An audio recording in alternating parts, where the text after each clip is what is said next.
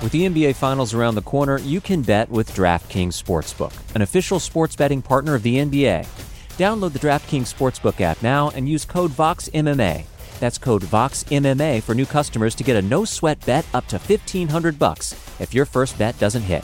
Only on DraftKings. The crown is yours. Gambling problem? Call 1-800-GAMBLER. Or in West Virginia, visit 1-800-GAMBLER.net. In New York, call 877-8-HOPE-NY or text HOPE-NY 467-369. In Connecticut, help is available for problem gambling. Call 888-789-7777 or visit ccpg.org. Please play responsibly. On behalf of Boot Hill Casino and Resort in Kansas, 21 and over. Age varies by jurisdiction. Void in Ontario. One no-sweat bet per new customer. Issued as one bonus bet based on amount of initial losing bet. Bonus bets expire 168 hours after issuance. See dkng.co/bball for eligibility, wagering, and deposit restrictions, terms, and responsible gaming resources.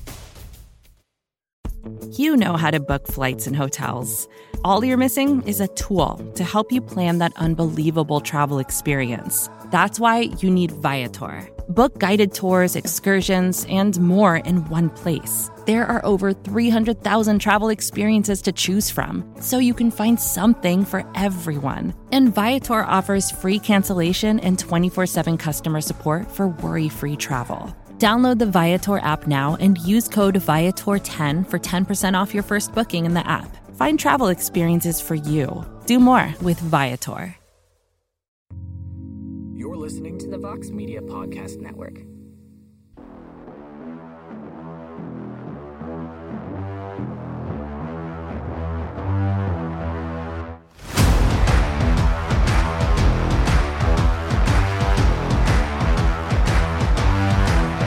Well, hello there, everybody. Welcome back to a brand new edition of On to the Next One, MMA Fighting's matchmaking podcast. Thank you for joining us once again as we try to put the puzzle pieces of the future together, coming out of UFC Vegas 19 this past Saturday night in Las Vegas, Nevada, which was capped off by Derek Lewis doing Derek Lewis things, brutally knocking out Curtis Blaydes in the main event. Hope you're all having a wonderful day, everybody. I am Mike Heck, and joining me as always is the co-host, the co-matchmaker, the best friend, and the prince of positivity, the legend, Mr. Alex K. Lee. AK, how are you, sir? Mike, I'm great. I think this is one of the easiest weeks I've had. I don't know if you had the same experience. I think it's one of the easiest weeks I've had making fights for the show. I breezed 6-fight main card, so we should know we're going to do all 6 winners in the main card. I breezed through it, man. I breezed through it. I'm not saying there's all matchups that I'm like, oh, these are all killer matchups, but like just consulting my own rankings and kind of reading the tea leaves, I was like, some of these things just fall into place. So I'm excited. I'm always excited for today's show. Always excited to work with you, my best friend. But but today, I think it's going to be a nice, relaxing Sunday show. It's going to feel like a Sunday, if you know what I mean. I don't know when people are going to listen to this, but it's going to feel like a Sunday. Yeah, I don't know. I'm kind of like in the middle. Like, this wasn't really hard, but it wasn't super easy. It was like right in the middle. And I guess compared to a lot of these shows, yeah, it was a pretty easy week. So I'm with you on that one. By the way, I will do my best to edit all of this out, but if you hear a vacuum upstairs, my wife decided this would be the perfect time to start vacuuming the floors. So apologies for that. Never a bad time. Never. Do not apologize. Not apologize, Mrs. Mike Heck.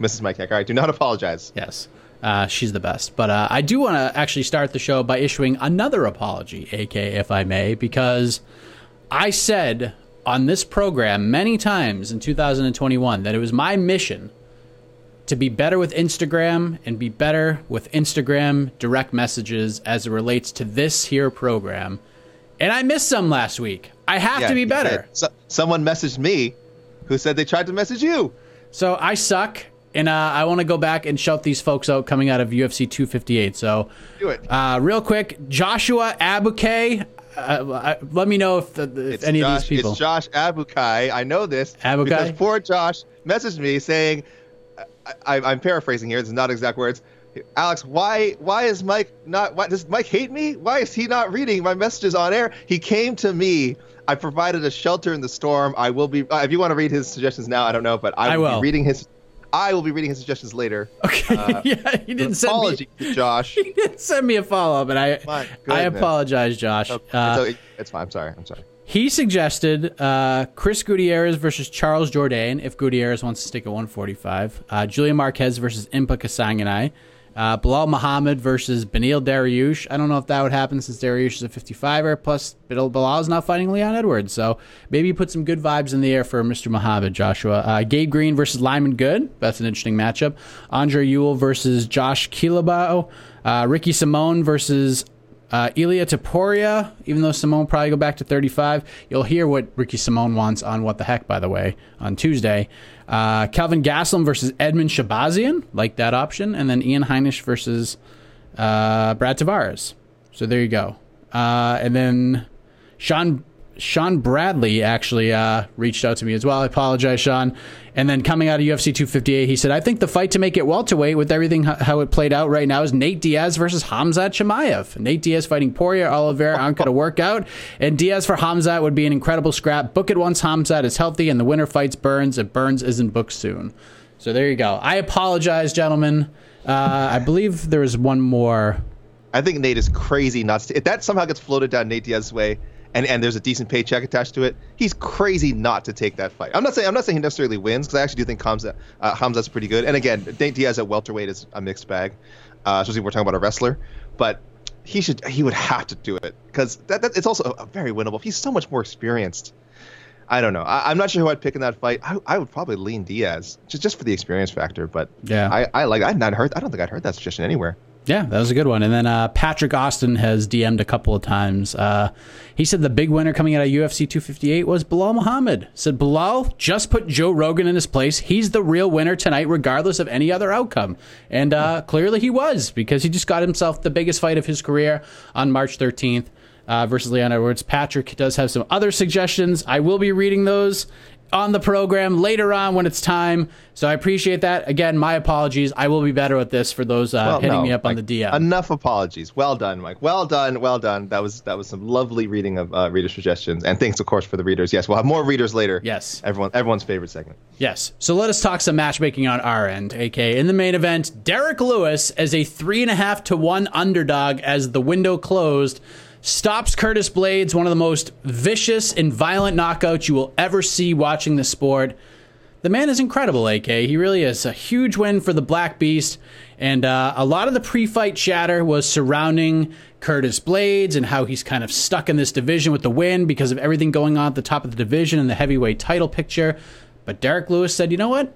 I'm just going to go in there and change the narrative across the board. So I ask you, Mr. Lee, what is next for Derek Lewis? Well, let me first say that Blaydes is no longer stuck in the top 5, or at least in the heavyweight title picture. He has been dislodged. He was dislodged from both his consciousness and from any sort of hopes for a number 1 contender spot. He's at least like 2 fights away now, so he's not stuck anymore. So I guess he can, in a roundabout way, he can thank Derek Lewis for that. Though I'm certain this is not how he wanted to have that cleared up for him. I have to go.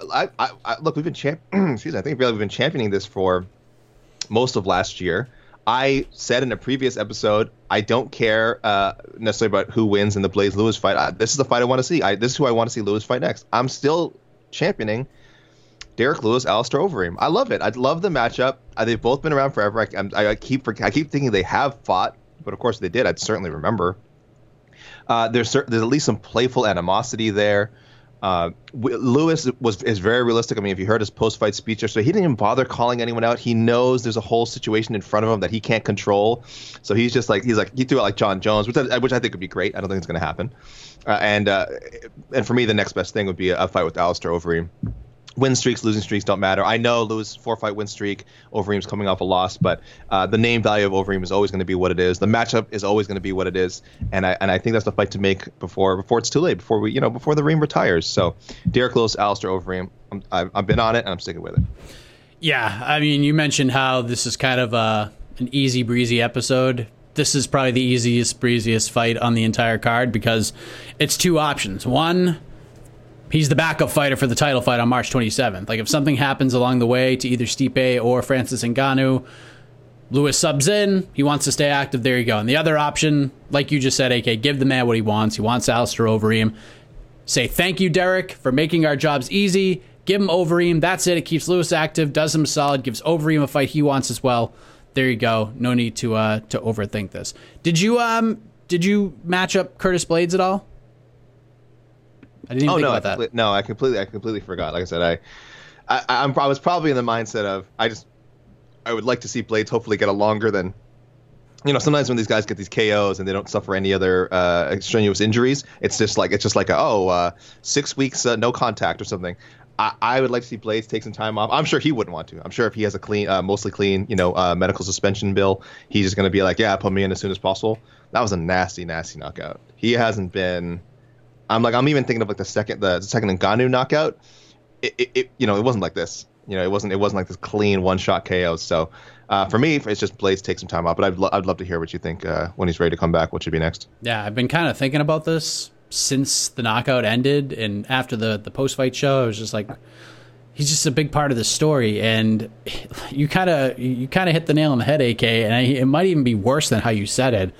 This is a tough pill to swallow for Curtis Blades. His stock takes a tremendous hit from not just this loss, but really any loss because of what this division looks like right now.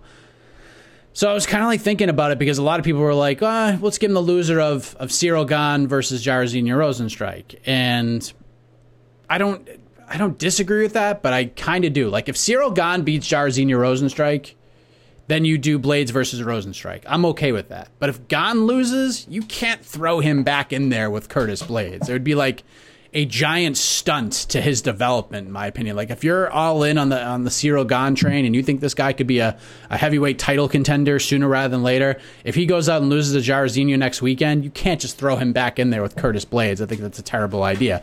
But if Jairzinho does win, I like the idea of maybe doing the winner of the Marcin Tybura versus Blagoy Ivanov fight, especially if Tybura wins, because it kind of gives us the chance to see if Tybura would be, I think he'd be on a 5-fight winning streak. Let's see if this guy's the real deal. I mean, there are lots of options. You can make arguments for a lot of things, but that's kind of where my mind's taking me. A really bad loss and a really bad spot at a really bad time for Curtis Blades. Yeah, it was. And again, especially, I think this is maybe the most build-up. Well, there's quite a build-up, I think, before the Ngannou rematch as well. But since then, this is probably the most build-up Blades has had for a fight. And, yeah, I'm sure there's a lot of eyeballs in this loss, which is in this case was, I normally say, for better, for worse. In this case, was for worse for Blades. But, yeah, it's funny you mentioned the Gane-Rozenstruik matchup, which because I think that's going to resolve a lot of sort of this, the other part of this heavyweight equation outside of the contender championship picture. Who wins there and who loses there, it's going to affect, I think, a lot of some matchups that get booked in the next 4 months. So, and thankfully that fight's next week. So we'll find out soon what to do with those guys. Love when that happens. We get 3 pivotal heavyweight matchups coming up in the same month. This is huge. It's just like they drew it up, Mike. Way to go, UFC matchmakers. It's a beautiful thing. We're this close to crowning an NBA champ, and with the action heating up on the court, it's even hotter at DraftKings Sportsbook, an official sports betting partner of the NBA. Download the DraftKings Sportsbook app now and use code VOXMMA. That's code VOXMMA for new customers to get a no-sweat bet up to $1,500 if your first bet doesn't hit. Only on DraftKings. The crown is yours. Gambling problem? Call 1-800-GAMBLER. Or in West Virginia, visit 1-800-GAMBLER.net. In New York, call 877-8-HOPE-NY or text HOPE-NY 467-369. In Connecticut, help is available for problem gambling. Call 888-789-7777 or visit ccpg.org. Please play responsibly. On behalf of Boot Hill Casino and Resort in Kansas, 21 and over. Age varies by jurisdiction. Void in Ontario. One no-sweat bet per new customer. Issued as one bonus bet based on amount of initial losing bet. Bonus bets expire 168 hours after issuance. See dkng.co/bball for eligibility, wagering, and deposit restrictions, terms, and responsible gaming resources. Vacations can be tricky. You already know how to book flights and hotels, but now the only thing you're missing is, the actual travel experience. Because is it really a vacation if you're just sitting around like you would at home? You need a tool to get the most out of your time away. That's where Viator steps in. You can book guided tours, activities, excursions, and more in one place to make your trip truly unforgettable. Viator has over 300,000 travel experiences to choose from. Everything from simple tours to extreme adventures and all the niche, interesting stuff in between. So you can plan something that everyone you're traveling with will enjoy, Real Traveler reviews give the inside scoop from people who already been on the experiences you're considering, so you can plan with confidence. Free cancellation helps you plan for the unexpected. And 24/7 customer support means you can travel worry-free. Download the Viator app now and use code Viator10 for 10% off your first booking in the app. Find travel experiences for you. Do more with Viator. Co-main event, we saw Yana Kunitskaya pull off a pretty big betting upset against Ketlen Vieira. Big final 30 seconds of that fight, and she's on to a bigger fight, you'd have to assume, AK. But how big? Where does she go from here? I don't know if this was... No, it wasn't that. I was going to say this is the most difficult, but again, I didn't think any of them were super difficult this week. So I don't know. I like the Germaine de Randamie pick, if only because we all thought that GDR was going to run it back with Holly. It made so much sense, but then we just found out, and I don't know if it was just Friday, the last couple of days, that it's sometime this week that we're getting Holly Holm and Juliana Pena, which it really got a collective Pusha T from the MMA community from what I saw. Which is no disrespect to Holm or Pena. Again, both good fighters, and on paper it's kind of an intriguing matchup. But based on kind of how we thought the 135-pound contender picture was shaping up, it just didn't make a lot of sense. So anyway, if GDR is free, I mean, she needs an opponent. Look, Kunitskaya really impressed me, and I would favor de Randamie in that matchup, but I also favored Vieira in the matchup. So Kunitskaya keeps kind of being a little bit of a world beater. And I think this is the next logical step if she's going to kind of keep that world beater, theme going. So yeah, I'll go with Kunitskaya and de Randamie.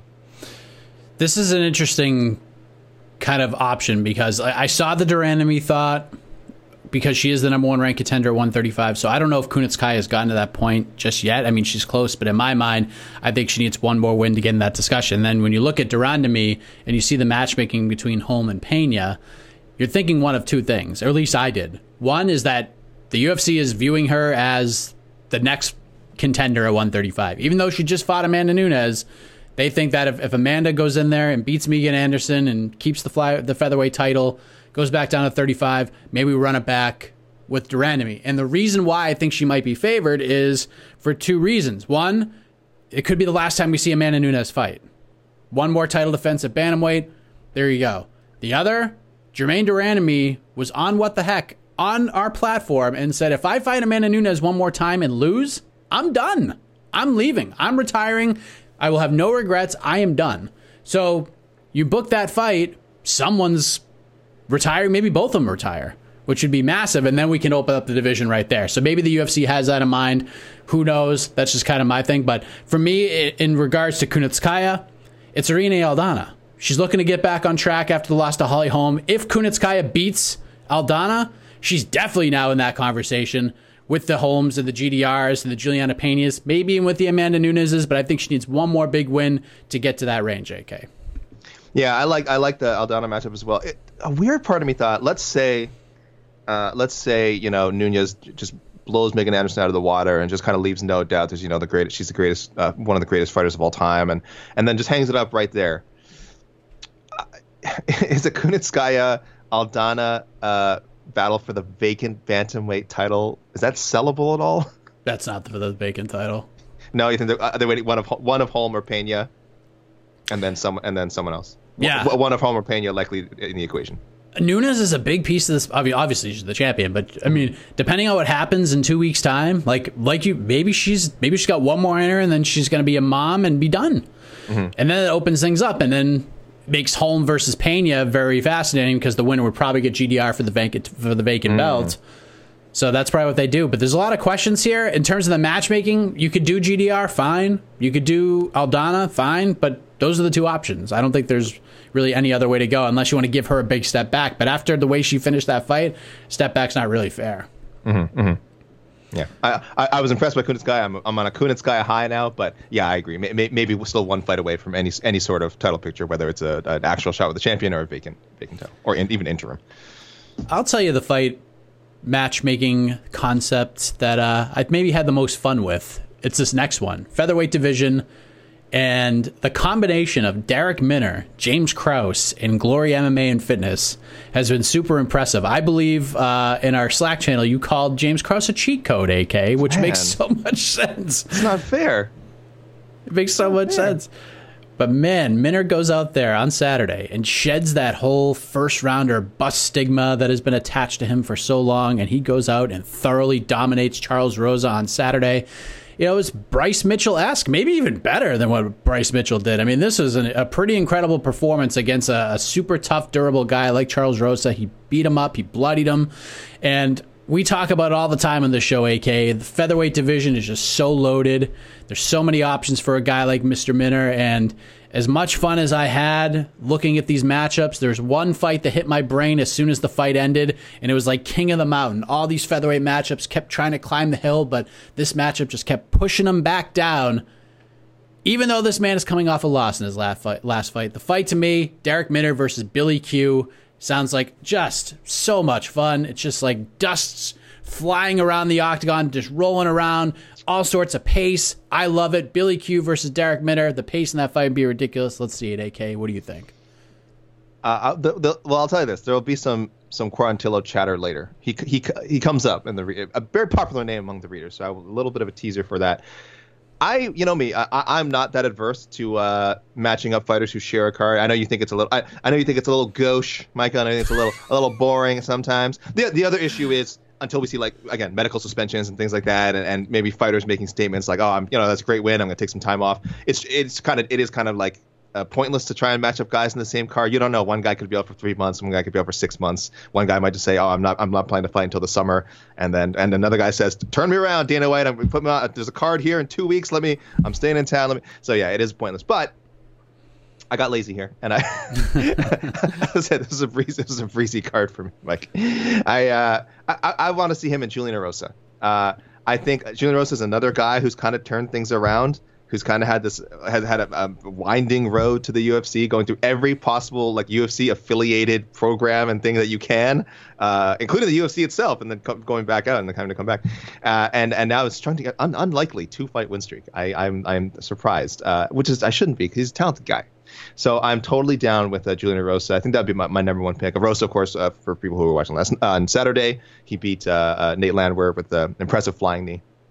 And then my other option, I don't know where this guy is, but Herbert Burns I think would be an interesting matchup. Herbert Burns is going up to 55 to fight somebody. I didn't know that for some reason. I have to is that temporary? Is that just like he's been off for a while and he's kind of, it's just easier for him to come back at 55? Well, he had a big weight miss for that last fight too, did he not? Against Pineda. I forget who he's fighting. I know he's going up to 55 for his next fight. I'll figure it out. We'll find out. Oh, he did. He missed. Right. And his first fight before that was a scheduled catch weight. That was him and Evan Dunham both weighed in 150. And then that's right. And then he still came in close to 150 for the Pineda fight, which was not a scheduled catch weight. You're right. That was a featherweight bout. And Burns came in 3.5 pounds over, 149.5. So, yes, maybe the lightweight move. Maybe that makes a lot of sense. It's being reported that Herbert Burns is fighting Alex Munoz on May 1st. Oh, okay. At 155. So Sure. But you never know. Maybe something happens and we do Herbert Burns versus Derek Minner. That's a fun fight. You can even do the Daniel Pineda idea. That's not a bad one either. Sure. Pineda coming off the last Cubby. Sticking with Erosa then. All right. Well, I will say I like your answer because it makes me feel better about the wild card round that we won't have the same fighter. So there you go. Another tease. We're just planting seeds all over this episode. Let us go back to the heavyweight division, AK. Chris Daukaus is now 3-0 in the UFC, 3 first-round finishes. He stops Alexei Oleinik in the first round. And good old Herb Dean let that fight go for around, I don't know, a dozen strikes too long. But the Philly police officer goes in there and gets a big win. And he will be a ranked heavyweight come Tuesday. What do you think is next for Mr. Chris Daukaus, sir? Mike, I did it again. Look, I'm down with that. That's how a lot of people comment this on social media, and I was down for it like almost as soon as it happened. Throw him in there with Aspinall. I don't care about protecting prospects I don't care about. Well, that's not true. I care about developing prospects the right way. I'm on this audio clip. Alex Lee says he doesn't care about protecting prospects. That's not true. Prospects need to be built up the right way. I understand. You don't want to rush them too quickly. I don't believe in protecting their records. There you go. Maybe that's what I should be saying. I don't believe in protecting their records.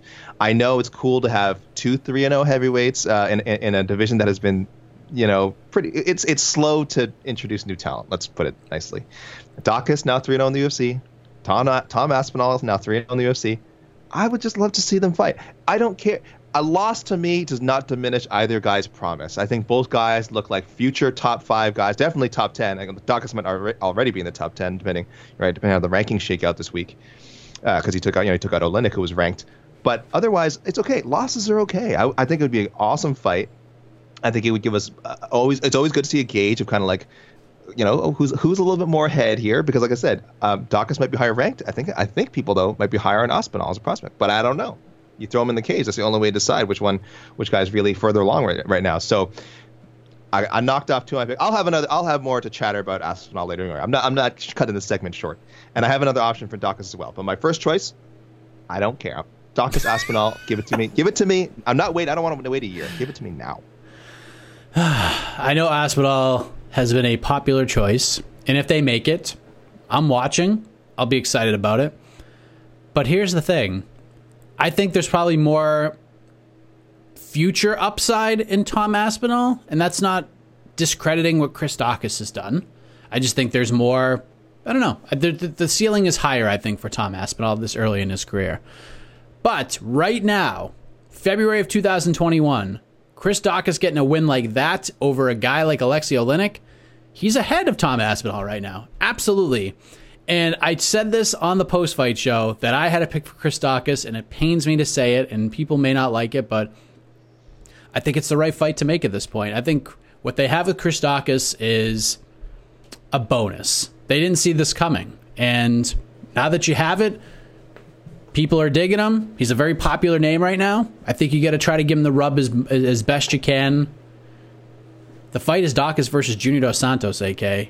If the UFC really sees Chris Dawkins at this point, they're seeing everybody get behind him, and they feel like, oh man, maybe we got something here. Maybe this guy could be a legit contender in this division. A good story. He's a police officer. What a guy. If the UFC wants to get behind this guy, give him the JDS rub, see how he fares against a former world champion. That's my pick, AK. I also saw Aspinall at JDS. So JDS was a name that came up yesterday. Again, both guys are on obviously similar career arcs right now. So a lot of the suggestions were kind of, I think in people's minds, were kind of interchangeable, which I guess it is in the eyes of the matchmakers could be. So JDS, I saw more in my feed kind of come up for Aspinall, but obviously Dawkins would make just as much sense. I'm not matchmaking for Junior Dos Santos. I know he's not retired. I know he's not a baby. He's a grown man. I'm sure he has no problem with people fantasy matchmaking for him and with tough fights being thrown his way. I just don't want to think about it right now. I think I probably favor him to match up with a veteran. I guess that's probably how I'm looking at things. But Junior has never said no to younger opponents. He's fought tons of younger guys over the last few years, and it really hasn't gone his way. So I don't mind it. I like it. I think it's a cool fight. I'm not matchmaking for JDS right now. My heart can't take it. Yeah, I kind of feel like in a kind of a gut-wrenching way, Spivak, Aspinall, and Dawkins were all fighting for the JDS fight. Oh. And whoever had the best performance won the JDS fight. One of them is probably going to get it, aren't they? There is a very good chance that JDS's next fight is against one of those 3 names. Oh, I know.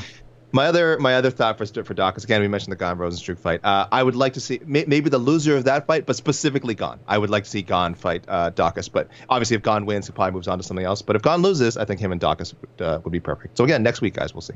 Yep, it's a good one. To the middleweight division we go. AK Phil Haas improves to 2-0 in the UFC, but he had to work for it as he earned a hard-fought majority decision win against a game Nasruddin Imavov. A lot of people score this a draw, have no complaints. One judge agreed with the vast majority of folks, but either way, this is a fight that Phil Haas is going to learn a lot from. So what would you like to see next for Megatron? Yes, judges, please use your 10-8s. Don't be afraid of your 10-8s. I know Do we know which judge it was? I'll look up real quickly which judge it was. We should praise them, but yes, guys, don't be afraid to use your 10-8s. That was Imavov won the most definitive round of the fight. It was often criticized Junichiro Kamijo. So there you go. Let's give credit where credit's due. If we're going to criticize Junichiro Kamijo when he does wrong, I think he was right with the draw here. I think he did a good job. Because Imavov had the most definitive round at the third round. I think it was a 10-8. I think he was really putting it on Haas, and he hurt him. But, hey, credit to Haas for surviving. I like what Haas showed here. Showed toughness. Showed he's not just a guy who's going out there and swinging a little bit in the first round. And the first round he was definitely headhunting. But after the first couple of minutes, when he realized that KO wasn't coming because Imavov was really good, he went to a grinded out style. And I know fans don't like it, but sometimes that's what you gotta do to win, or in this case, at least avoid a loss. But he did win. But so for me though, he hasn't earned a big step up yet. Like, I'm a three fights. Let me see what you got, guy. First, it was only his second appearance. 2-0, still real good. And again, I think he, whatever, on the cards, he won against a tough opponent. So keep him in this range where he's at now. Don't jump him up big. Let's throw him in there with Dalcha Lungiambula. I think that would be a fun fight. Might get both guys. I think that will likely produce a KO or could produce another grinded out fight. I'll be honest with you. It's after yesterday, we can't be sure. But on paper, looks like all the recipe for an explosive knockout. So I like that one. This might have been the toughest one for me because Haas has a ton of upside, and you don't want to rush him like too much. Although I do think there's something there, but he's also a very experienced guy. Like, he doesn't have like 30 fights or anything, but he has paid his dues a lot more than a lot of these guys in this division. And like throwing a guy like Joaquin Buckley, and this is no disrespect to Joaquin Buckley, but Phil Haas has paid his dues way more than Joaquin Buckley has with the level of competition this man has had. He was like the legit prospect in MMA for a long time. He's finally putting it all together. So I don't think you can avoid giving him like a decent step up. Like, Nasruddin Imavov was a step up. This guy is a really good fighter, and I think a lot of people got to see that. Very undervalued, and there's a bright future for him as well, as you saw in that fight, especially in that third round. So I do want to give Haas like a good step up, but nothing like insanely crazy. Like, I don't want to throw him in like the top 25 or anything like that. I want to see Haas versus Alessio Di Chirico, AK. I know this is like, it's a tough matchup because we just saw what Di Chirico did to Buckley and stopping that train, but I think Haas got that grueling fight he needed to build his resume. Like, he didn't get a quick flash knockout against a guy he was heavily favored over. We know Haas has the ability to finish fights very quickly, but he also knows how to get himself out of dangerous situations, which we saw on Saturday night. So I feel like with his experience level and where he's at in his career, I think this fight makes sense, man. Let's see how he does against a guy like Di Chirico. Yeah, I think Di Chirico is the right test for a lot of these guys in the UFC now with like maybe just one or two impressive performances. Di Chirico is definitely the guy to test, like, if you're the real deal. I had him matched up with Darren Wynn, I think, on a previous episode. Probably the only reason I didn't bring his name up. Let me float this one for you, Mike. What do you think of a Julian Marquez rematch? Contender Series, August 2017. So it's been a while. It's been over 3 years now. Of course, Marquez smoked Haas with a head kick. This is one of many previous Phil Haas. Like, oh, this is the time he's going to step out. He's going to make it to the UFC. Again, unfortunately, ended up the wrong end of a head kick. Marquez is the one who would end up getting the Contender Series contract. Haas would get it on his second run to the Contender Series with an awesome performance in his second time on the show. So Marquez got a lot of heat right now, obviously his name because of the Miley Cyrus stuff and just having a great come from behind win. So I think Marquez would probably be targeting other things, but it's just a thought I had. I thought this is if you were going to do this rematch, you certainly would not be a bad time for it. Yeah, I don't dislike it. I think the UFC kind of is looking at that one as, how can we sell this one at some point? Because if they both keep winning, they're both great stories. Yeah. You can match them up, put them on a main card, maybe a co-main event somewhere down the line. If they can keep getting wins, I like it. It's a good thing, but we'll see what happens with Phil Haas. Very exciting guy. He wants to fight either Chris Weidman or Uriah Hall. If he thought Michael Bisping was funny, he goes, "Oh, you're rooting for guys to get COVID. I see what you're trying to do." that was an awkward moment. Very awkward moment. Yeah. Maybe the belle of the ball.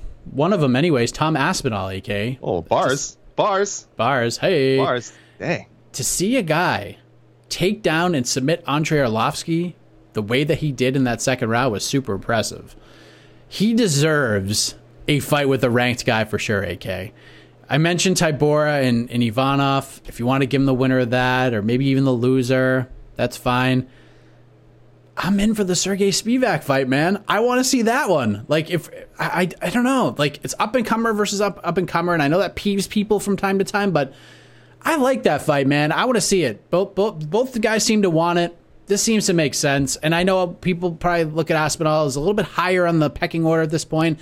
Future contender, should be fighting top 10 guys, but let's just have him fight Spivak, you know? Let's give him that. No need to rush him too much. And Spivak's a tough customer, man. You could argue that Sergey Spivak is a top 15 heavyweight right now after that performance. I know Jared Vanderaa is like not the biggest name, but look at the guys he's fought over the years. Look who he's fought in the UFC. You can make the argument that he's a top 15 guy right now. I like that fight, AK.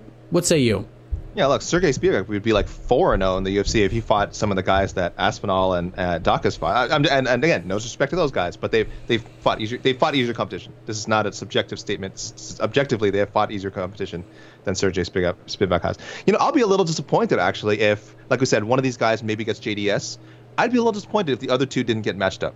I do think Spivak Aspinall, Spivak Daukaus, or Daukaus Aspinall, I think those would all be fun and logical matchups. Again, I also have no problem with all of them continuing, like the matchmakers just going out of their way to book them against veterans, you know, and quote unquote gatekeepers. I wouldn't have a problem with that either. But I think it'd be cool if you just right now let one of them test themselves against one another. So, like I said before, I like Aspinall Daukaus. My other option for Aspinall now would be a fight you brought up before, the Marcin Tybura Ivanov winner on March 27th. So. Again, so that's in the mix as well. As we said, like, it's kind of nice in this next month or so.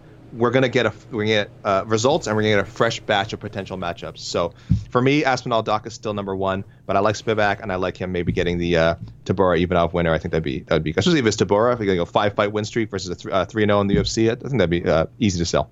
It was a great night, very good night for the UFC heavyweight division on Saturday. It's just like last week with the middleweights, today was with the heavyweights. Way to go divisions let's be honest. Sometimes we've been a little critical of these divisions, the lack of kind of fresh blood in these divisions. But middleweight last year, I think, was already starting to get really good, and then I think 258 last week was a showing of how deep that division is becoming. Now heavyweight finally getting some young blood. I dig it. As we move ahead to everyone's favorite segment, it's the wild card round here on to the next one, where we choose one fighter that we have not match made for yet, and we go ahead and do it right now. So, AK, you be the Ricky Henderson here. He's played for both your Toronto Blue Jays and my Boston Red Sox. You lead us off. What is your wild card pick for UFC Vegas 19? Well, listen, Ricky's going to cheat here. All right, Ricky's going a little outside the box here, and. I picked Chaz Skelly. I cheated. I picked Chaz Skelly, an unofficial winner on Saturday night. Certainly a winner with his singing skills. Guys, find that clip is out there of him singing Tenacious D's F Her Gently. F Her Gently. Oh my goodness. Sorry guys, this is 18+ show, right? It's 18+ show. The classic Tenacious D song F Her Gently. A stirring rendition, really. He really went for it. That's not a song you can half-ass. He really went for it. So, anyway, quick recap for anyone who for some reason didn't hear about this on Saturday.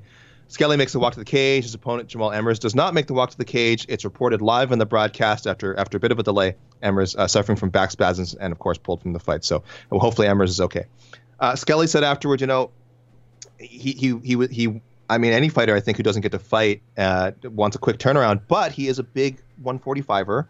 It's very a deliberate, a method to getting to his weight. It's not an easy thing to just kind of turn around next week and do it again. So I love Aljamain Sterling recommended on Twitter that Skelly face someone at 145, but you kind of do what's like Brian Keller has been doing, Cody Stevens is doing, and just fight a weight class up. So you just take two featherweights, put them in a 155-pound bout. I assume Sterling was trying to advocate for some of his maybe featherweight teammates. He didn't name names, but I like the idea. Luis Pena would be a good suggestion, of course. Pena threw his name out there on Saturday saying, hey, can we book this in an hour? If I'm around 155 maybe. So if Skelly is today is at his fight day weight's 155-ish, make it happen. So I think that's really good. I think if they can make that fight happen in the next and Skelly really wants to go in the next 3 weeks or so. let's try and make that happen. Otherwise, further down the road, maybe Makwan Amirkhani, if Skelly wants to make a trip to Fight Island, and a name we brought up earlier, Daniel Pineda. And again, I suggest all these things at 155. By the way, 155. Skelly, if it's difficult for him to cut weight, don't make him cut weight. 155 pound fight for Chaz Skelly next. That's what I want to see. Yeah, Merab Dvalishvili is also in Las Vegas right now, getting Alger ready for Petr Yan. So maybe that's where he's looking. But again, I don't feel like Skelly should have to cut again. I mean, I don't know where Merab weighs. Plus, Emmers is a tough matchup as it was, but now you have to switch and fight freaking Merab. Good God. I think maybe Aljo was saying, hey, Merab, go up to 155. Go up to lightweight. Go up 2 classes and take on Skelly. No, I don't know. There must be someone else who's referring to. I'm not sure, but I like the idea. So you mentioned his name, and I will say I am enjoying, very much so, the career resurgence of Julian Erosa. It has been pretty amazing to watch. Dare I say inspiring to watch, AK. He takes out another very tough customer in Nate Landwehr, takes out Sean Woodson the fight before, basically was brought in on less than a week's notice to fight this tall, rangy, undefeated guy in Sean Woodson. And what does he do? He outlasts him, outworks him, and finishes him in the 3rd round, and then gets a flying knee knockout against Nate Landwehr in his 2nd fight of this stint. This is his 3rd run with the UFC. I dig this prospect killing tour he's on right now, AK. We can market this and do something with it. So here's where I'm going. There's a little bit of a journey, but just bear with me here. There have been reports out there that Ilia Topuria is going to fight Ludovic Klein in May. I have dug into this fight, obviously, because once I saw it, I was like, holy potatoes, this fight rules. What I've been told is that Ludovic Klein got the bout agreement. He signed it. He's in. But on the flip side, AK, it seems as if Topuria has not signed on for this fight. I'm also told he did not get a bout agreement for this fight. And I'm told that even if he does get a bout agreement for this fight, he wants somebody closer to or in the top 15. So chances are, as of right now, those reports are not wholly accurate. If that is the case, and this fight is not made, I want to see Julian Erosa versus Ludovic Klein sometime in the spring. That's the fight I want to see. And if Julian Erosa beats Ludovic Klein, good God, where can he go in this division? To run out, get wins, especially if he finishes Ludovic Klein over Sean Woodson, Nate Landwehr, and Ludovic Klein, he's a top 15 guy right away in his 3rd stint in the UFC. That's my pick. That's a juicy matchup for Juicy J. I like that is something else. For people who don't know, by the way, what we're talking about with the Julian Erosa journey, Ultimate Fighter this is the McGregor favorite season back in 2015. Wins his UFC debut, his first fight, whatever, on the Ultimate Fighter finale, and then gets knocked out by Ishihara, and then that's it. He's done with the UFC. He's gone for I'm looking at his resume right now, about 3 years, and then Contender Series. Beats Jamal Emmers, who we just mentioned, and then gets a contract off that. Loses his next 3 fights. Devontae Smith, tough guys. Devontae Smith, Grant Dawson. At 55, he had to fight Devontae Smith on less than a week's notice. So his second run, 0-3. Takes 1 fight in the regional scene. I believe comes back on short notice to fight Sean Woodson in a catchweight bout. And then, as you said, a prospect killer, because Woodson was heavily favored going into that fight. Erosa finishes him. Then it finishes Nate Landwehr, and now you're right. We're suddenly talking about him potentially be on a 3-fight winning streak if he could beat a tough guy, the guy in Topuria. So it was just Topuria, right? Klein. I'm sorry, Ludovic Klein. Sorry, Topuria was the other name. And Ludovic Klein. No. This is no. If you had told me this 2 years ago, I'd be like, no, Julian Erosa is not coming back to the UFC. He's not beating anybody. Why are we talking about this? And yet here we are. You never know. You never know. He's so. And it's funny though, because if you watch any of his footage, he's the kind of guy, like, if you watch any of his fights from outside the UFC, it's like, why is this guy not in the UFC? You catch any of his fights, like a Julian Erosa fight on YouTube, and you'd be like, this guy should be in the UFC. This guy looks like this is a UFC level guy. And for the longest time, he just couldn't quite establish that he was. Never give up, man. I mean, a lot of guys only get 1 try. He's in his 3rd try and thriving in his 3rd try. He's not just hanging around; he's thriving. Unreal. I remember it was January of 2020.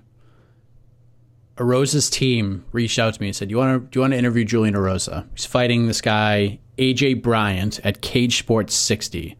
Regional guy. I think you'll dig it. I'm not going to get into specifics, but I think you'll dig it. And I was like, okay, I'll talk to him. And he's like, and AJ Bryant was he's a guy that in the Pacific Northwest, sort of a featherweight to keep your eye on, really good fighter. And I remember Julian Erosa said, I spoke to my manager. He goes, I was cut from the UFC before the Julia Arce fight. They brought me back in just for that fight, and I got knocked out in the third round. I got released again. So I got released twice in like a matter of 3 weeks. But then he said something to me that really stuck out, and I didn't know if I believed him or not, or if like he was just got hit in the head too many times. He goes, I talked to my manager.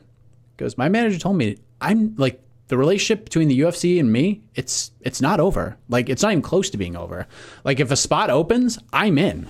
And I was like, really? After those 3 losses? I was like, okay. I mean, listen, you want to stay positive? And then sure enough, he gets the fight with Sean Woodson. And it turned out that he got offered a bunch of other fights before that, but for some reason or another, whether it was COVID related or, someone just got the spot like before him, like he got offered a lot of fights along the way after the AJ Bryant fight. So good for him, man. What a good guy. Very happy for him. And to see him having success and getting these finishes, freaking awesome. Love the sport, AK. 33 pro fights. He's only 31. He has 33 pro fights. This man has been through it. He's been through it already, and again, hopefully has many healthy years left in competition. So, yeah, I'm glad we got a lot of Erosa talking here. The guy really is kind of one of those underreported stories. Like you've interviewed him, I've interviewed him. His story is just wild. Good dude, man. Wild. Yeah. Support for this show comes from Atlassian. Atlassian software like Jira, Confluence, and Loom help power global collaboration for all teams so they can accomplish everything that's impossible alone. Because individually we're great, but together we're so much better. That's why millions of teams around the world, including 75% of the Fortune 500, trust Atlassian software for everything from space exploration and green energy to delivering pizzas and podcasts. Whether you're a team of 2, 200 or 2 million, or whether your team is around the corner or on another continent altogether, Atlassian software is built to help keep you all on the same page from start to finish. That way, every one of your teams, from engineering and IT to marketing, HR, and legal, can stay connected and move together as one towards shared company-wide goals. Learn how to unleash the potential of your team at Atlassian.com. That's ATLASSIAN.com. Atlassian. I of course, the peeps love to chime in here, but I believe you have a check the tapes, AK. Yes, we must check the tapes because I was correct on the fate of one Viviane Araujo, who I had hoped would be matched up with Katlyn Chookagian. Sure enough, May 15th, Katlyn Chookagian versus Viviane Araujo. Made a lot of sense when I said it. Makes a lot of sense even more now that it's reality. Fingers crossed, everyone's healthy. Everyone's healthy and is in top shape, and that fight does not fall through. Because May 15th is a long time away. We mentioned how big of a gangster Julian Erosa is. How big of a gangster is Katlyn Chookagian right now? Oh, I mean, my God. She's not, like, she even knows I'm not fighting for a title anytime soon as long as Valentina Shevchenko is the champion. But she's just taking on everybody, man. She's taking on Jessica Andrade. Now she's taking on Viviane Araujo, who is just a dangerous up-and-comer right now. She's taking on literally everybody, AK. It's impressive. Look, it's not the easy path, but if she's confident she can win these fights, she's kind of like, look, I'm holding on to this spot, this top number 2 or number 3 spot. I'm holding on to this spot until someone takes it from me. At some point, I'm going to get a title shot. Maybe against Valentina, rematch somewhere down the road. Probably not. But maybe Valentina, again, has one of those dominant runs where there's just no challenges for her. And, she retires or changes divisions, goes back to 135. And guess what? Katlyn Chookagian's going to be there. It's going to be like, oh, you need one half for an interim or vacant title? I'm here. I've been knocking off all these people you've been trying to bring up over me. I'm here. So yeah, Chookagian, absolutely. So you don't find a lot of people who are enthusiastic about being a top 5 gatekeeper. She's totally for it. She's just like, yeah, I get it. People want to use my name to get up here. Well, let's come bring it. Let's see if you can. Yeah, she is not politicking for fights or anything. I really dig it. Good stuff. What are the peeps saying, AK, coming out of UFC Vegas 19? I saw a lot of stuff up there. Well, I'll run off. Here's the 5 most requested, most sort of repeated matchups. A lot of people said Derek Lewis versus Gane Rozenstruik winner. That was maybe the suggestion I saw the most. Aspinall versus Daukaus, as I said, very popular.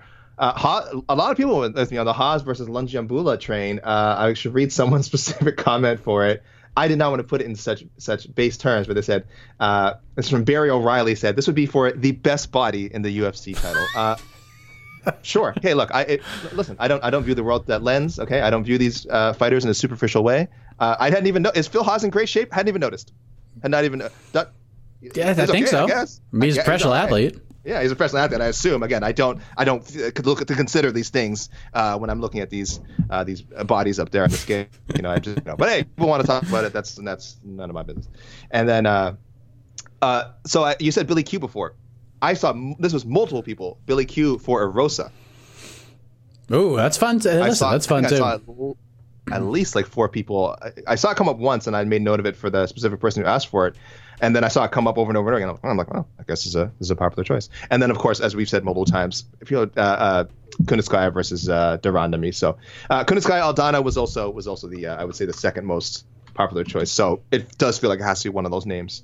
Lewis versus Overeem, Aspinall versus Spivak, Aspinall dos Santos, Daukaus dos Santos, Daukaus versus Walt Harris. I don't know, Mike. How do you feel about that? Listen, Walt Harris's next fight should be against a guy he is heavily favored against. And this is like, I know Walt wants to like fight the best and all this stuff. He's a top 15 guy, but we got to get Walt to win. Yeah, we got to get Walt to win. We just want to see him get back to work. And I'm not saying he can't beat Chris Daukaus because he could beat Chris Daukaus, but it's a scary fight right now. It's a high risk and kind of a low reward fight. And again, it sounds insulting to Daukaus, but Daukaus, even though it's 3-0, I mean, his name isn't quite. I would say Walt Harris is a bigger name, so I don't know how much Walt would want to take that one. Casey O'Neill, again, one of the hot new names at flyweight, has a successful debut on Saturday. People want to see her and Laura Procopio. Okay, excuse me. Apologies for that. Derek Minner versus Bill Algeo. I saw it come up a couple times. I like it. Ayman Zahabi, another big winner on the card who we haven't brought up yet. Tony Kelly, that would be so much fun. Yep. And then I saw Kasanganai's name thrown out for Haas, but people like Kasanganai and Imavov. That'd be a tough test for Kasanganai coming back, trying to get off a loss. But I'm not against it. Multiple people asked for it. Yeah. There were so many names thrown out for Aspinall just on our website. Maurice Green, I think it's behind him now. Greg Hardy, definitely behind him now. Volkov, maybe too much. Tanner Boser, Overeem, and Tai Tuivasa. So people are talking about Aspinall. That's all you need to know. People really want to see more Aspinall. Chris Styles on Twitter hit us both up, and they liked Spivak versus Pavlovich. Has that matchup been booked before? I feel like it's been booked but didn't happen. I don't know. It's a good question. Yeah, but yeah, it makes a lot of sense. I like that. It has not. No, I don't think it's been booked. Okay. So that was so thank you, Chris Styles, for that suggestion. And then Rencredible on Twitter hit us both up and said that they would like to see. I deciphered this tweet. This tweet was a little garbled, but Lewis versus Miocic and Ngannou loser, or Lewis replaces the winner of that fight, who presumably would go on to fight John Jones. So he kind of wants to see Lewis Jones happen in a roundabout way if Miocic or Ngannou, whoever from that, assuming someone from that fight gets it, if they can't make it, Lewis just takes their spot as opposed to having to fight one of them. So that's interesting. It's not too bad. Yeah. Should I stick with Twitter? No, I'll have to come back to Twitter because I want to end on a special Twitter note. Let's go to Instagram. Mike, did you want to read from your Instagram guys again? Yeah, not a lot of faith in my Instagram reading, and I get that, so I only got one suggestion. Oh, actually, I got a few suggestions from Patrick Austin, who I mentioned earlier. Okay. Tom Aspinall versus Blagoy Ivanov. I guess that assumes what happens there. Andrei Arlovsky. Versus Alexander Gustafsson. Yeah, I saw Gus's name come up a lot. I saw him come up for other people as well, so I'll pass on mentioning that in the future. But yeah, I saw him mentioned for I think for Aspinall as well or something like that. And I'm like, oh right, like I had to be reminded that he is at heavyweight now. Is there no chance he goes back down to 205? He probably could, right? If you probably could. But why? Why do that to yourself? It's true. He's a big guy. And then the other option was Phil Haas versus Joaquin Buckley. Yeah, could that happen? I thought about that too. Could that happen? It could. I don't know. Seems like, hey, Joaquin, like we built you up. We just put you in a tough matchup with Alessio Di Chirico. Let's throw you in there with Phil Haas now. Like, I don't know. It doesn't seem like the right trajectory for him, unless the UFC is just kind of, not saying that Buckley couldn't beat Phil Haas, but I just feel like that's a tough matchup with the experience Phil has and the extra weapons he has. Another matchup between two guys who work out, who are in, I guess if you're, objectively, they're in okay. Yeah, they've been known to, like, eat healthy and lift the occasional weight or two. Every now and then, yeah. Our mutual friend, Josh Abukai, again, he came to me. He should have. I should tell him to come back. Josh, if you're listening, you can go back to Mike, all right? Listen, he's checking his DMs now. But I appreciate that. But Josh, I appreciate you reaching out to me. I'm Ayman Zahabi, Haile Alateng. I think that's cool. I was like, shout out to Haile Alateng. I don't see that name come up a lot on our show. Charles Rosa. There we go. Someone we haven't mentioned. Unfortunately, a loser on Saturday, despite a spirited effort avoiding a lot of submissions and throwing up some of his own. Versus Sean Woodson or Kulaba. I like the Woodson one. Kind of maybe. I don't know. It might be tough because if Rosa loses again, but you got to match these guys up. I like the Rosa Woodson matchup. I have no problem with that. Jay Steiner wants a bit of a step up for Phil Haas. He likes Haas versus Trevin Giles, Dricus du Plessis winner. I think that's a step up. So that fight's on March 20th.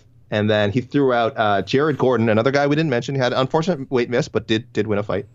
Versus Mowgli Benitez. And he threw out that, Mowgli could come back down to 145 for it, or if Gordon is maybe giving up on 145 after this, that could happen at lightweight too. Benitez, I think, recently moved up there. So I like that. What do you think of this, Mike? Max Block on Instagram says, Derek Lewis versus Volkov 2.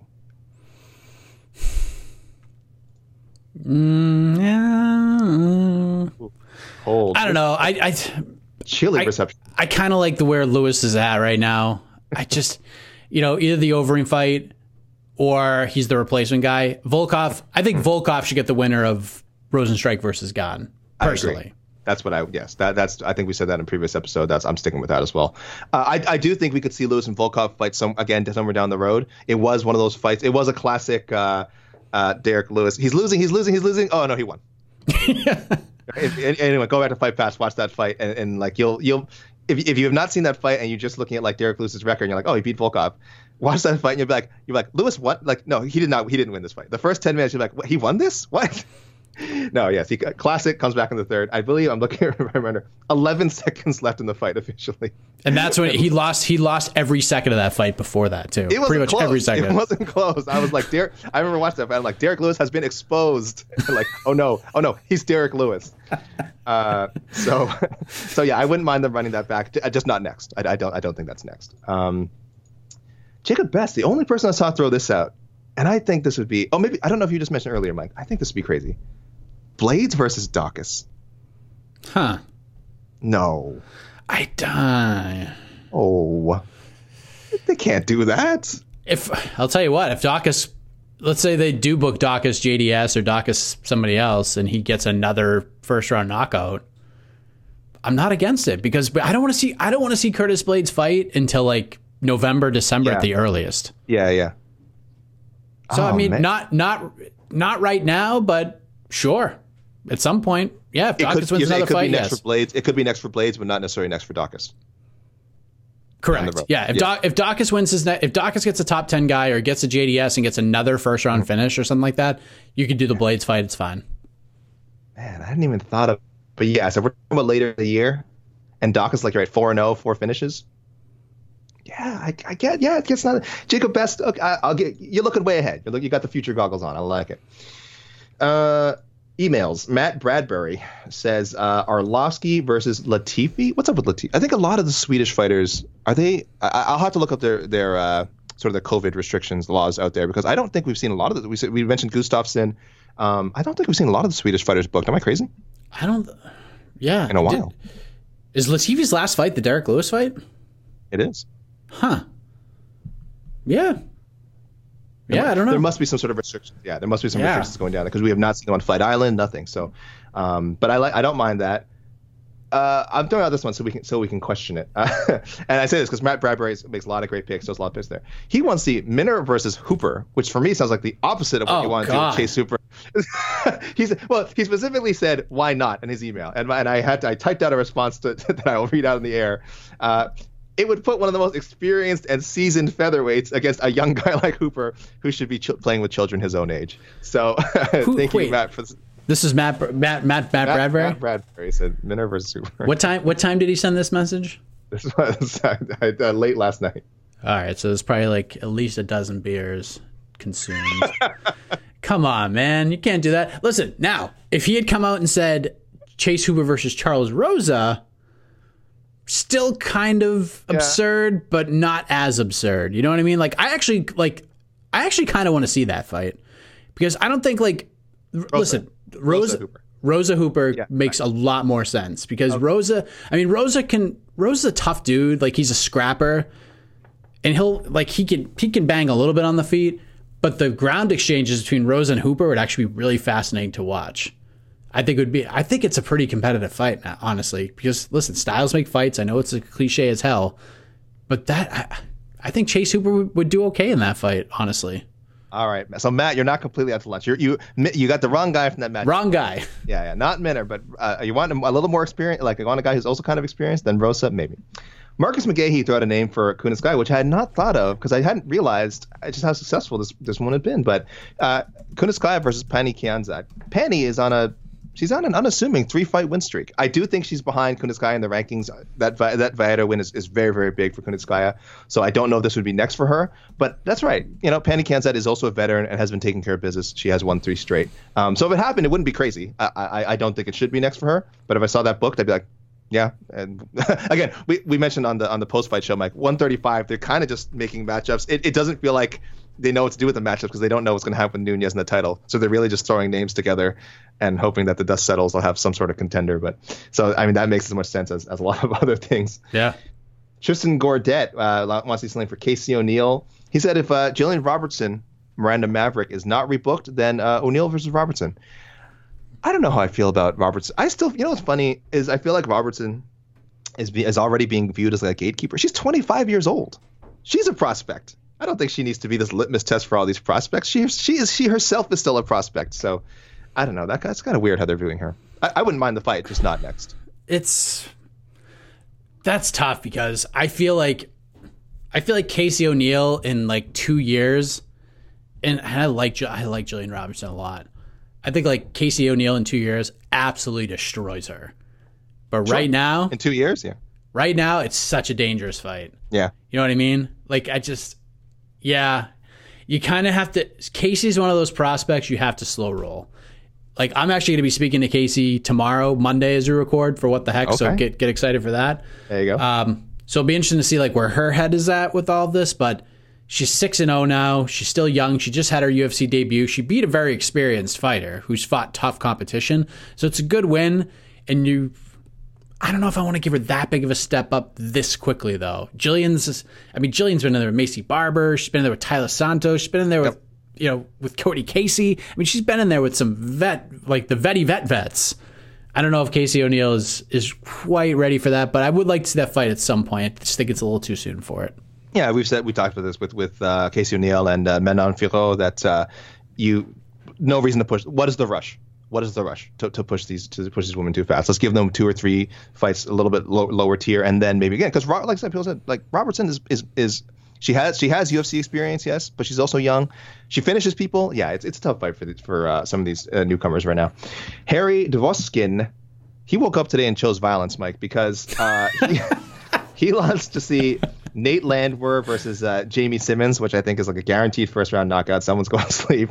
I think you're just seeing 2 guys just smashing each other there. I love it. And then Phil Haas versus Puna Soriano. Again, someone's getting smoked. Someone's getting smoked. The first one's fun. Second one... What's the reluctance for Puna and Phil? I think Puna is like... I don't know. That's a tough fight for Phil. I actually would. They're all tough fights now. For Phil, Mike. I think this is like a massive step up. I think Puna. I think Puna is.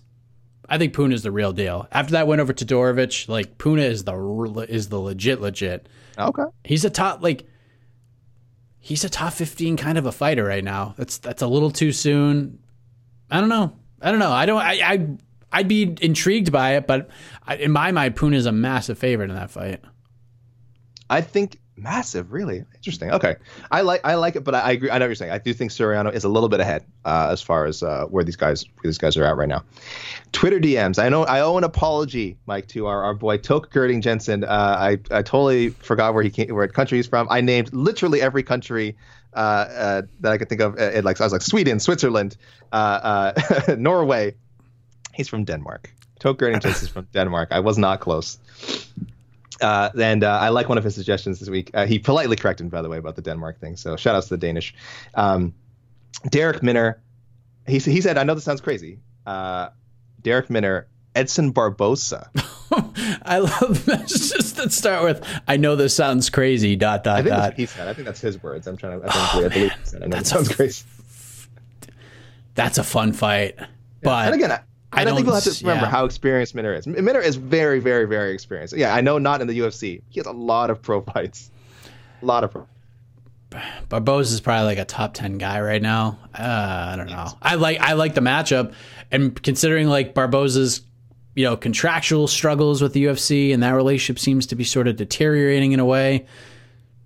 Listen, I wouldn't be shocked to see the UFC throw that sort of matchup at Barboza. He could choose to take it or he could choose not to take it, but it's not completely out of left field. It's not. Barboza would never take that fight, but I don't hate it. Not with James Krause. Not when he sees James Krause in the other corner. It's like, whoa, hold on, wait a minute. How is this fair? This isn't fair. Mike, James Krause was giving Minner specific instructions how to avoid some. That's how can that be fair? In the middle of a fight, he would say something to Minner. Minner would respond immediately and like avoid an armbar, avoid a triangle, and I'm like, that is not fair. That is not fair to Charles Rosa. This guy's instructions are so on point. It's like he's like playing a video game. He's literally controlling Minner with like an Xbox controller. It's just so unfair. Like how quickly the connection was between them, and Minner like responding to him. Oh my gosh, it's amazing. Barry O'Reilly, who I mentioned earlier, he mentioned Aspinall versus Gustafsson. Again, a lot of Gustafsson names thrown out there, matchups thrown out there. Aronsky, I think we mentioned this, Minner versus Pineda. Michael Perugini. Michael Perugini had some of my favorite matchups this week. we said this shouldn't be possible, but I just had to say it. Casey O'Neill versus Courtney Casey, just for the hashtag Casey v Casey. These guys, Mike, they know me now. They know it's not hard to get your matchup named on the show. Find two people with the same name. Give me a funny hashtag. So hashtag Casey v Casey. A guy, man, this guy's name is getting thrown out a lot. And shout outs John Castaneda again. We haven't mentioned him at all on the show. So Michael Perugini said Castaneda versus Umar Nurmagomedov. Umar Nurmagomedov, a very popular name. He's almost like Hamza this year of so far in the early going. He's been matched up with so many people, and I feel like in our first few episodes, very popular name. And then he said Jared Gordon should be punished and fight Herbert Burns. So that makes sense with kind of what you were telling me earlier, that if Burns going up to 155, Gordon should also maybe stick to with 155, match those two up. So yeah, I like that. I like Herbert Burns, talented guy. How is that a punishment for Jared Gordon? I think Jared Gordon wins that fight. I don't know. Pretty easily. I guess Perugini's still high on the Burns supply, I suppose. So, and I also think they're teammates. Oh, that's very possible. I think Gordon trains at Sanford MMA. I was gonna say it's a Sanford MMA thing. Yeah, I don't know. Yeah, so I don't know. Might be correct. Okay, so Michael, thank you for throwing that out there. I did not research the pick, but might not be possible, unfortunately. Yeah, Jared Gordon would win that fight though. Just Herbert's a really good. Herbert's a good prospect, no doubt about it. But Gordon is such a grinder, man. If that guy Jared Gordon can get out of the first round, he is a tough out for anybody at 45 or 55. Well, speaking of Gordon, Harry Lipsky likes him to fight the comma-worthy Jamie Malarkey winner, UFC 260, March 27th. I think that'd be a lot of fun. That would be fun, yes. Casey O'Neill, he wants for he threw. I'm only addressing this to correct it. He said maybe Gina Mazzani, Priscilla Cachoeira, but that's not till May 15th. So I think O'Neill is on the I want to fight as much as possible train right now. I wouldn't be surprised if we see her fight like in March. If I don't know what matchup is possible for her, I wouldn't be surprised if she takes a quick turnaround and just keeps trying to get her name going. So maybe way too. I like the idea of her versus Mazzani or Priscilla Cachoeira, but I think it's a little too far in the future. I think like Liana Jojua type of fight is what we're looking for Casey O'Neill. That's what we're looking for. Mighty Magic Mart, who usually hits up both of us. He had a longer message, so I guess he DM'd me. First off, shout outs to Wales. Love Wales. Shout outs, Brett Johns. Some great talents of Rob Brydon, Christian Bale, I think is Welsh, Anthony Hopkins, of course, the inimitable Anthony Hopkins. So shout outs to Wales, love Wales. He likes Tom. I think did we not mention this already? Tom Aspinall versus Ben Rothwell. Rothwell is booked, right? Rothwell's fighting. Rothwell is fighting. Who the hell is Ben? We literally just talked about this too. I know. Well, look, our brains are much at this point. Philippe Lins. Yes, I could see him getting the winner. If Rothwell wins that fight, I like that for Aspinall. I don't know about Lins. I don't know if Lins Aspinall is that. It's tickling my fancy, as it were. So I like that. But I wanted to end because just read his message because so obviously there's a different time zone, and Martin was. This is from at Mighty Magic Martin on Twitter. Martin was telling us, his schedule can be a little bit funky for as far as getting picks in. So he just wanted to get these in now and want us in advance to give a birthday shout out. His 2-year-old, which he will be 2 on Friday, so give in advance for his daughter Millie. So Mike, if you could do a little birthday shout out for Millie. Happy birthday, Millie. It's I'm with you, Mighty Magic Mart. That's right? Mighty Magic Mart, correct. Okay. Yes, it's a great feeling to watch our children grow up. 2 is a fun age. Terrible 2s, that is not an exaggeration, so just a little parental advice.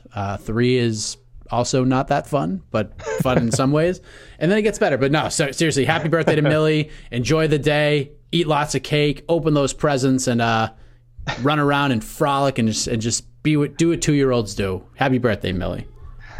And he has a second child coming on April 8th. He and his wife have a second child coming on April 8th. So yes. I think he was also saying he may not be getting up early to offer picks for a while. I'm not. Yeah, once that second kid comes around, we may not be hearing from him on fight nights or I guess on our side early mornings anymore. So yes, happy birthday and congratulations on, of course, the second child on the way. But what was his suggestion? Did I already read it out? No, I already read it out, right? Yes. So yes, let's end with for reader suggestions. Let's end with that nice happy birthday for Millie. Thanks, Maddie Magic Mart, and everyone else who's sending in things. Send them in to me at Alexander K. Lee on Twitter, at Alexander KK Lee on Instagram, alex.lee@spnation.com, and also please hit up Mike. Mike, let them know where they can reach you, please.